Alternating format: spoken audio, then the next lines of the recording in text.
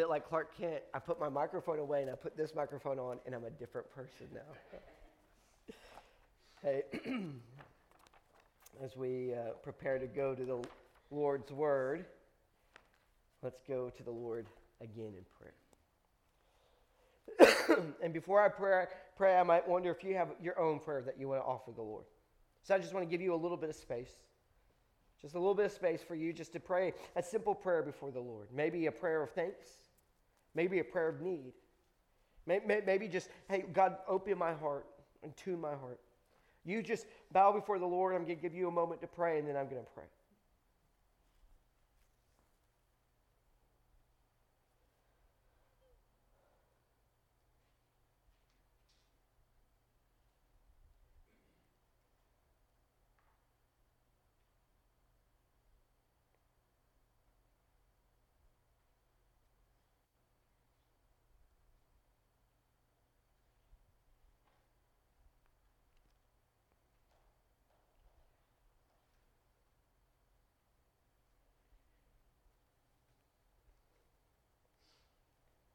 Lord, we come confessing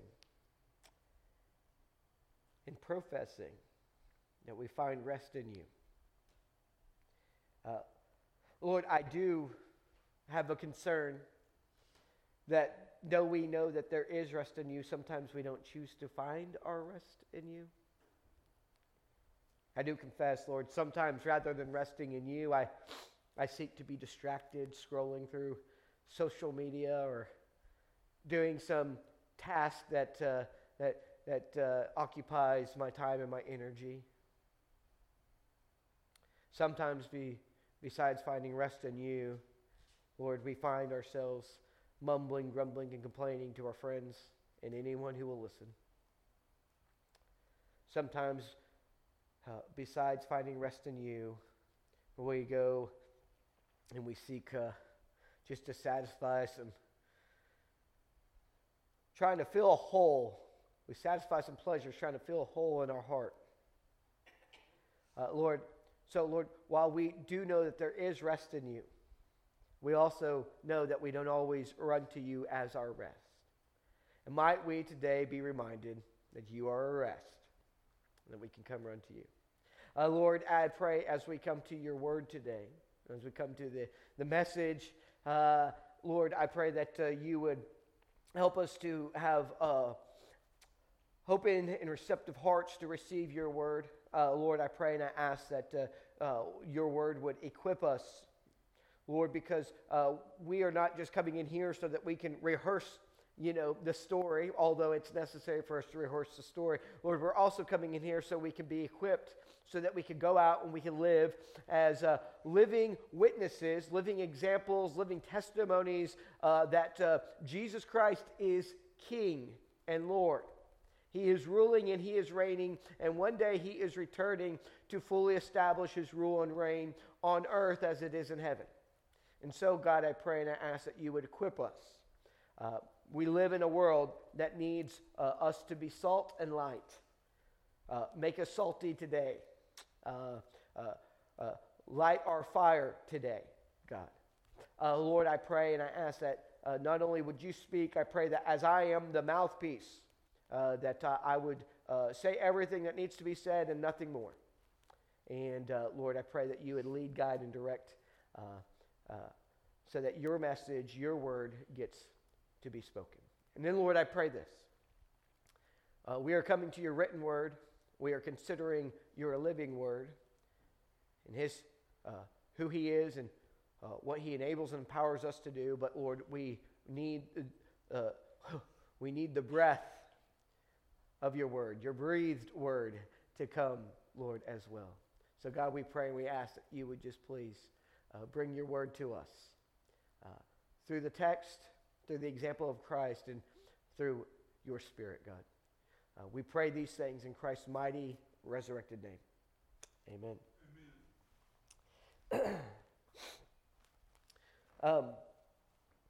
I have found this statement in a text that we're going to look at today, but the statement is this, is when we have faith in Jesus, we can do some amazing things for others. When we have faith in Jesus, we can do things for others, amazing things for others. When we have faith in Jesus, we can help others. When we have faith in Jesus, we can help transform people's lives. When we have faith.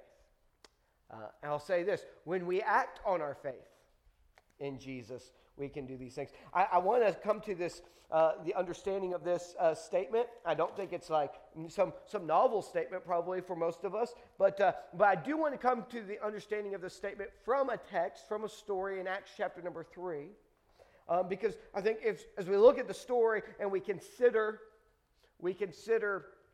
what happens, why it happens, and then who had the reason why it happens, I think that we will find ourselves maybe a little bit taken back by that. It's not a surprise to you and me that when we have faith, we can do amazing things for others.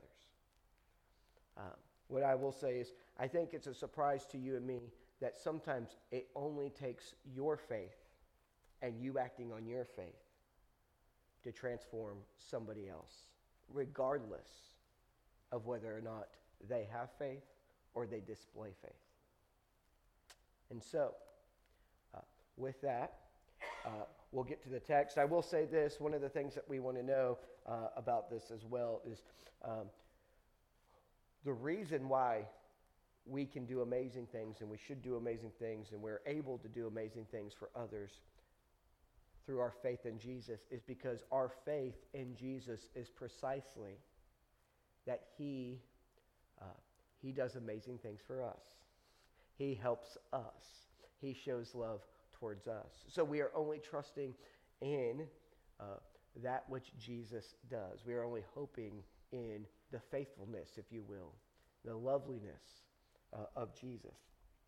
With that, we'll pick up in Acts chapter number 3, verse number 1. It says, "Now Peter and John went up to the temple, went up together into the temple at the hour of prayer, being the 9th hour.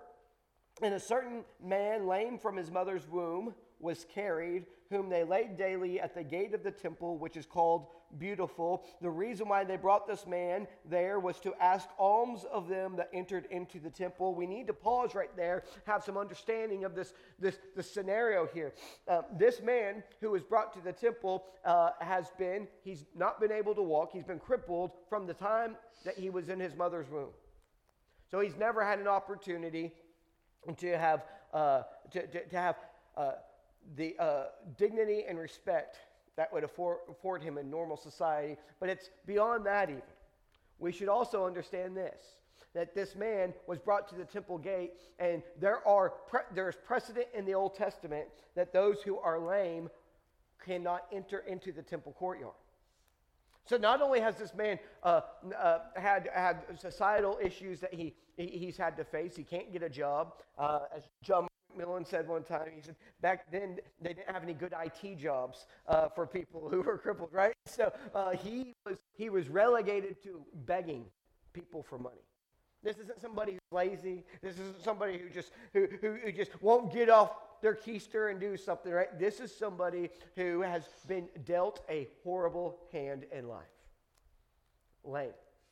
Society, he's outcasted. He's not able to be a productive, valued member of society. But even whenever it comes to worship, he has to sit outside the temple gate as people are able to pass by.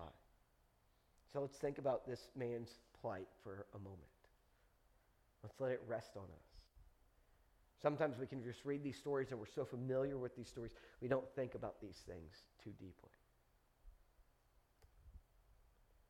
And the reason why he's there and why somebody brings him here and sets him here every day is because he's doing the only thing he can do for sustenance.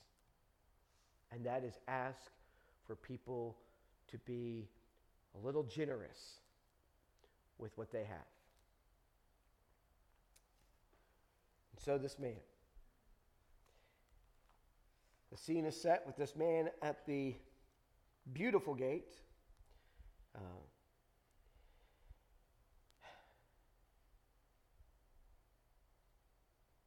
When he saw, verse number 3, this man who saw Peter and John about to go into the temple, he asked for them an alms.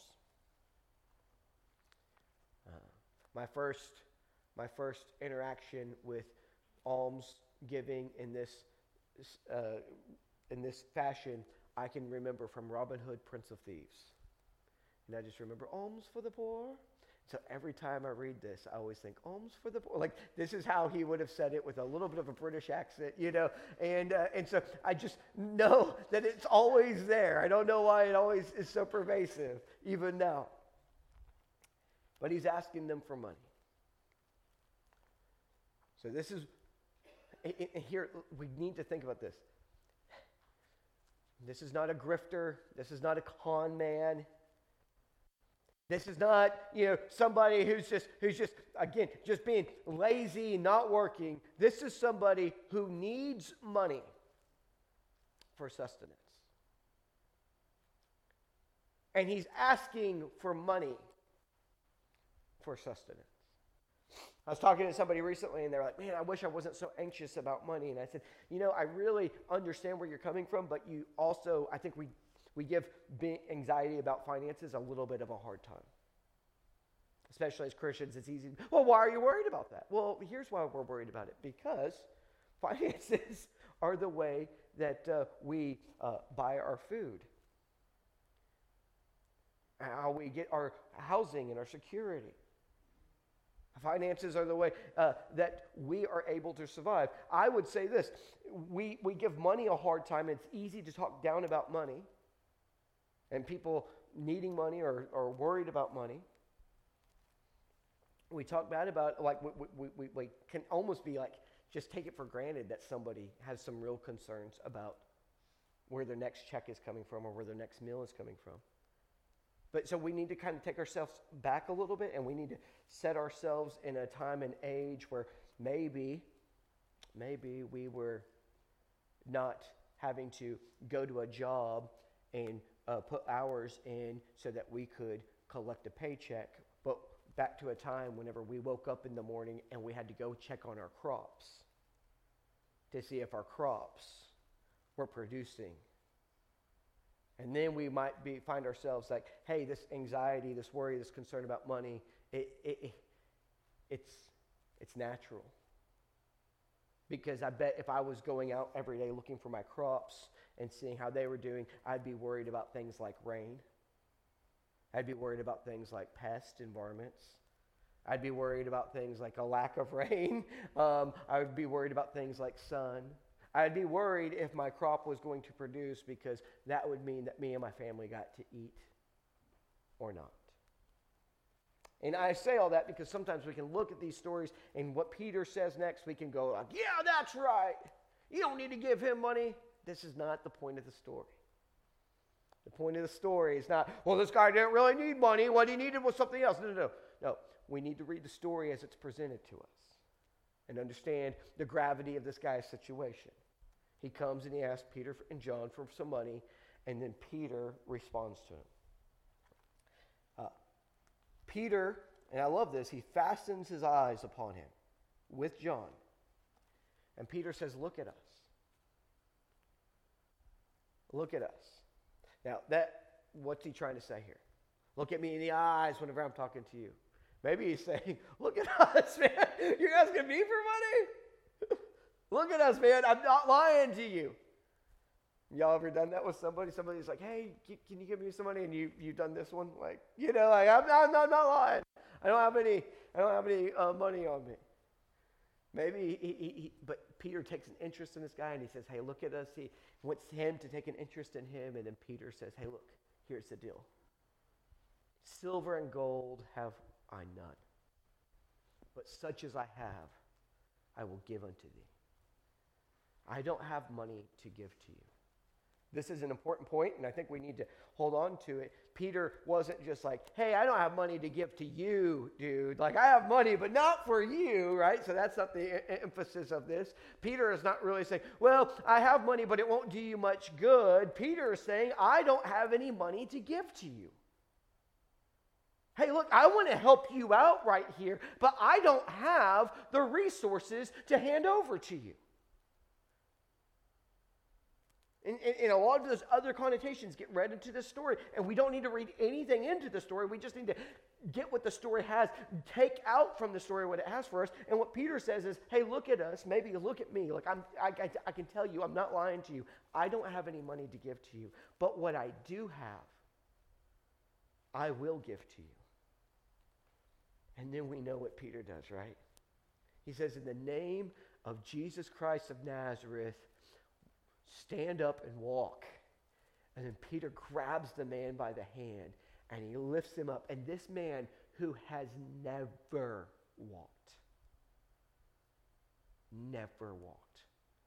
immediately receives strength in his ankle bones, and his calves get strong, and his thighs get strong, and his knees are not like, maybe they're not like Bambi whenever Bambi starts to walk in first, but it's an immediate healing, an immediate miracle. He picks the man up, and the man stands upright, and then he begins to leap for joy, and he begins to celebrate and praise God.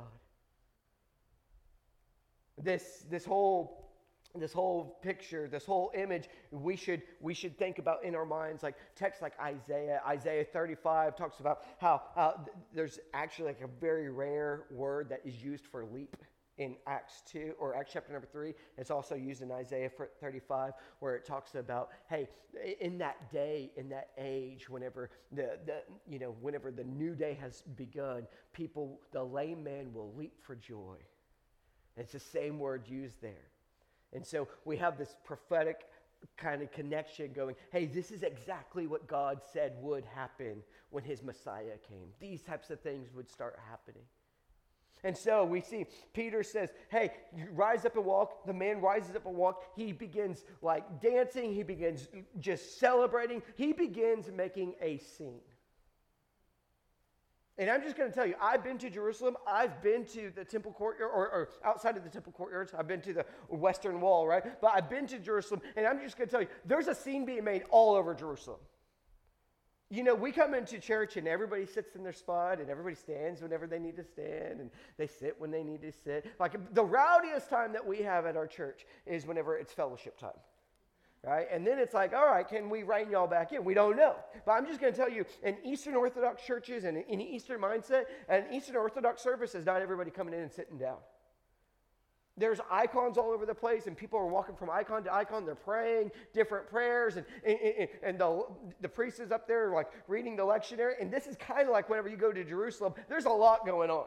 There's a rabbi with his few disciples, and they're walking over here, and he's teaching them something over here, and there's a group over here, and they're, oh my goodness, and then there's the people who are hucking and jucking, and it's like, it's a sensory overload a little bit. So I say all that to say, I don't think that's a modern thing that they just started doing. I think this goes all the way back throughout their tradition. So for this guy to come in and to create a scene in this environment is something.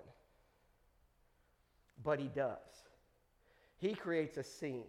Here's why he creates the scene. The text tells us that he began to leap and he began to jump, and he was running around praising God. It says all the people saw him walking, and this is verse number 9. All the people saw him walking and praising God. That was something. Okay, here's this guy kind of just losing his dignity out here, but that's okay. None of us are super dignified out here. But here's what really grabbed their attention. They begin to recognize, oh my goodness, I know who that is.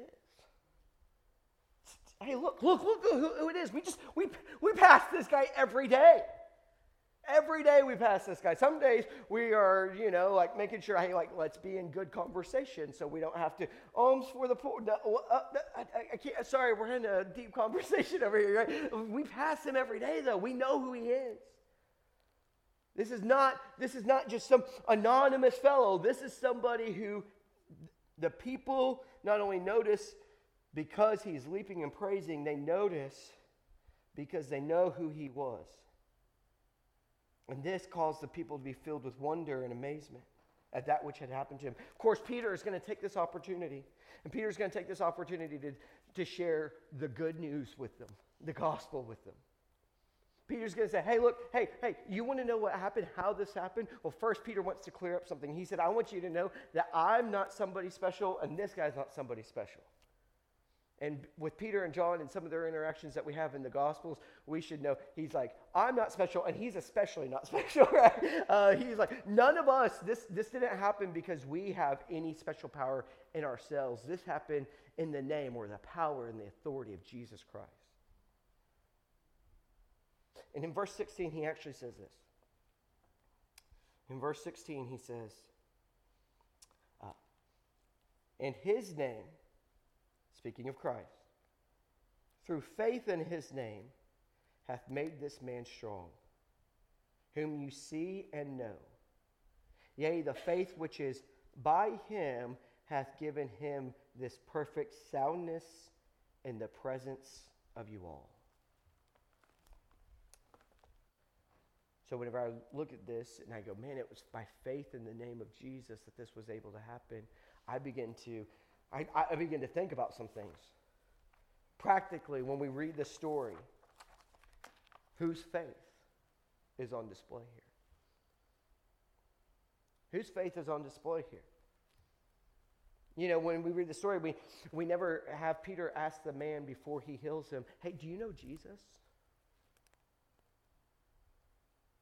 Do you have faith in Jesus? But Peter never says, hey, listen, if you trust in the name of Jesus, something amazing can happen for you right here, right now.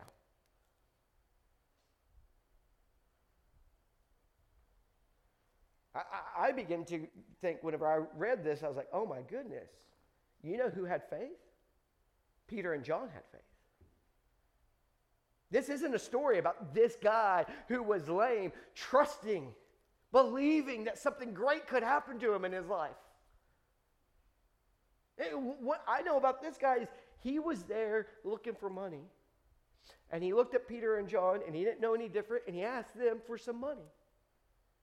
And Peter said, hey, I have faith in something greater that I can offer you than money. I know you really need money. I don't have the money to give you. But guess what? I have faith that Jesus, by the power of Jesus' name, you can stand up and walk.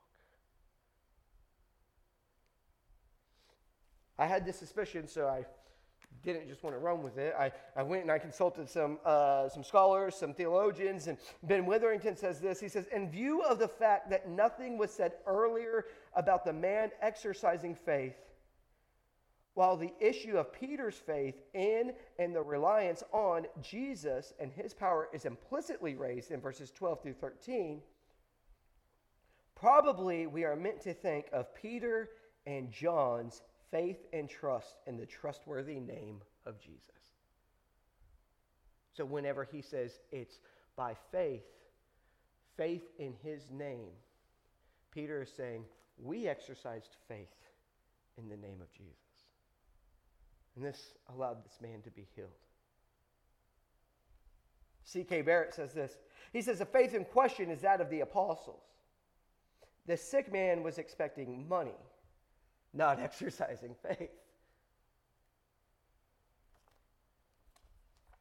So whose faith? The apostles' faith. They had faith, and they had faith in Jesus, and they were able to do something amazing for this man, something life-transforming for this man. Now, I don't believe that miracles are dead. I don't believe that, sometime, we got the whole canon of Scripture, and so now, the Holy Spirit doesn't move, He doesn't work. But I do know this, you and I don't just get to conjure up miracles. In fact, Paul says some people have the gift to be able to do it, and some people don't. And he said, and if you have the gift to be able to do it, it doesn't make you better than somebody else. Right? So I don't believe that they're dead. I don't believe that people can't do it. I actually believe that it happens quite often in our world, but I'm not here to tell you how you can perform miracles for people, because none of us are promised that we have the gift to be able to do that every one of us will be able to do that. In fact, we should probably understand that most of us won't. In the early church, you only see a handful of people being able to do this, hearing testimony of it. So then whenever people want to preach this thing, well, if you're not believing that you can raise somebody from the dead or heal them, well, you're wrong. Like, no. I believe that God, through his Spirit, gives us gifts, and he gives us various gifts. And some people don't have the gift of saying, in the name of Jesus, rise up and walk. But they do have the gift of being really, really, really good with Excel and organizing groups. It's called the gift of administration. And those people are just as valuable in the kingdom as the person who can say, rise up and walk in the name of Jesus. So this isn't a message where I'm going to sit there and say, hey, look, through your faith you can do amazing things. And if you only trust, if you only believe, you could start. No. But this is what I want us to see. This is the burden of the message, I would say, is they didn't need him to believe in order for them to do something good for him.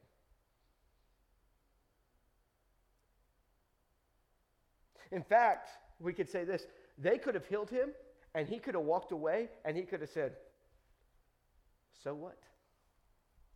Jesus actually healed a number of lepers. I think there was 10 or 11 lepers came to him, they were healed. He said, hey, listen, you are clean, you are whole. Go present yourself to the priest. And they got so excited and they started running off. And they didn't even think to come back and thank Jesus. One of them did, and Jesus said, where are the others? Where are the others? Why did only one come back and actually say thank you to me? This guy could have done a bunch of different things. We're not even guaranteed. We have pretty good thought process that after they did this work for him, that he came and not only did he celebrate God, but he placed his faith in Jesus. I would have the story kind of lends to he was among the 5,000 that day that were added to the church membership roll. I have good hope for that. But they acted on their faith. And in their faith, they were able to do something amazing for him. But here's the thing. It's not just their faith. This is what's so cool about this. The way that verse 16 is stated, it is their faith in the faithfulness of Jesus.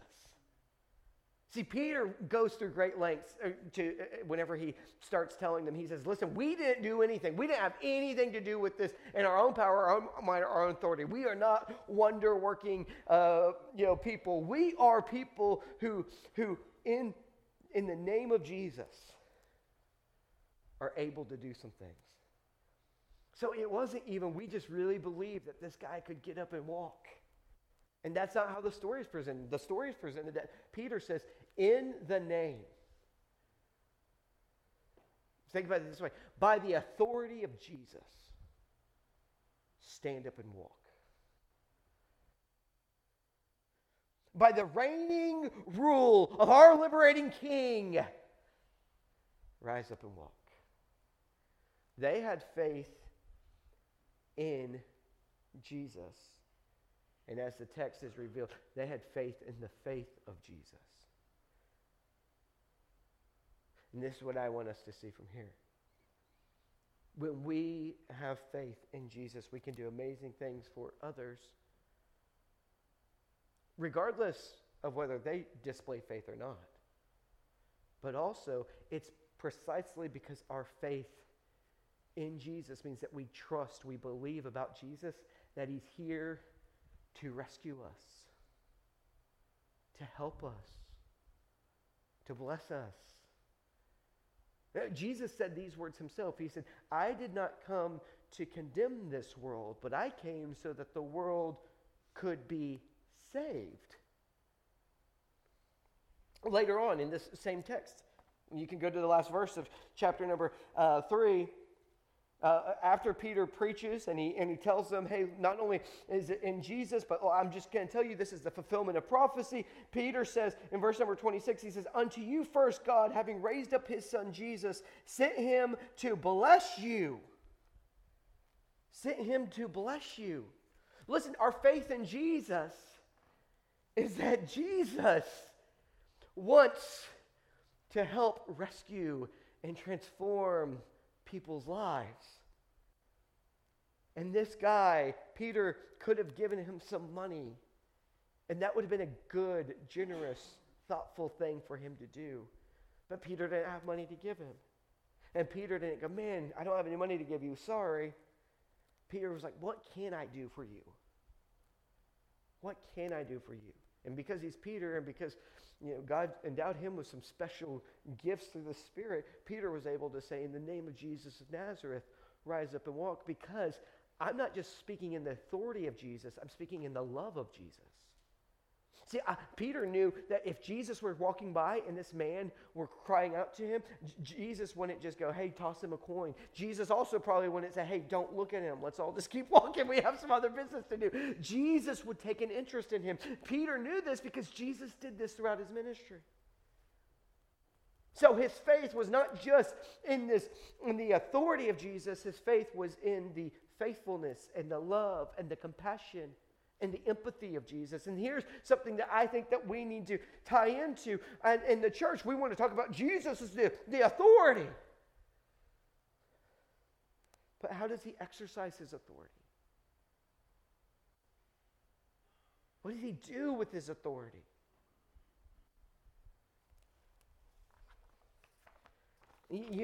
Whenever I think about them doing good for this guy, not relying upon him to, if you trust in Jesus, you can get something. No, they just said, I trust in Jesus, so I'm going to do something good for you. And whenever I think about that, that's exactly what Jesus did himself too. See, Jesus never told us, hey, listen, if you trust me, I'll go to the cross and I'll suffer and die. In fact, the story is presented that nobody trusted in Jesus and in the cross whenever he went to die, even his closest disciples. In fact, the text tells us that while we were yet sinners, Christ died for us. So I want to think about these things a little practically here. This week, you're going to go out into this world, and you're going to be carrying the name of Jesus. And you're going to come up against people who are going to need something from you. We live in a world where people need stuff from us. And my sneaking suspicion, because I'm a human being with flesh and blood, and I have these same feelings and thoughts that you do, is that somebody's going to need something of me, and I'm going to think, I'm going to do some, just some thoughts in my heart and my mind. I might start thinking, well, do they deserve me to do something good for them? I don't know if you've ever experienced this, but I've had this experience myself. And I might put that in a bunch of different categories. Have they ever done anything good for me?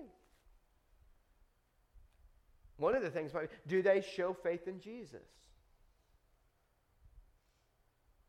In our culture right now, I see a lot of people playing team sports in politics, team sports mentality in just about everything that they do. In business, team sports, us versus them. You help the guys on your team, you don't help the guys on the other team. I know in Christianity we have done this for a long time. Well, we help the Baptist, but we don't help the Methodist. And don't even get me started on the Catholics, right?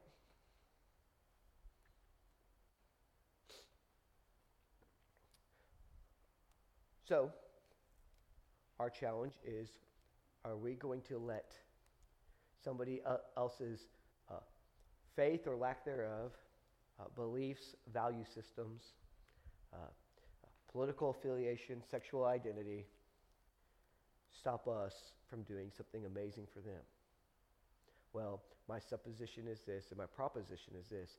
When we have faith in Jesus, there's no way. There's no way we would let anything separate them from any good from us. Because Jesus, while we were yet sinners, died for us. And Jesus didn't let anything that you had done come between him and his demonstration of God's love for you and his revelation of God's love for you. So, whose faith was on display that day? Well, as the text tells us, there's two guys who we know who trusted in Jesus. And one of them stood up as the spokesman for the group, and he says, I have faith in the power and the authority of Jesus that you can stand up and rise and walk. And he said, give me your hand. I'll even help you to your feet so you can see that it's actually true. This was transformative for this guy's life. And he did that. Peter did that because he didn't just believe some things about Jesus, that he was powerful and authoritative. He believed in the love and the faithfulness of Jesus for us. And so whenever I say when we have faith in Jesus, that's what I mean. What are we trusting about Jesus?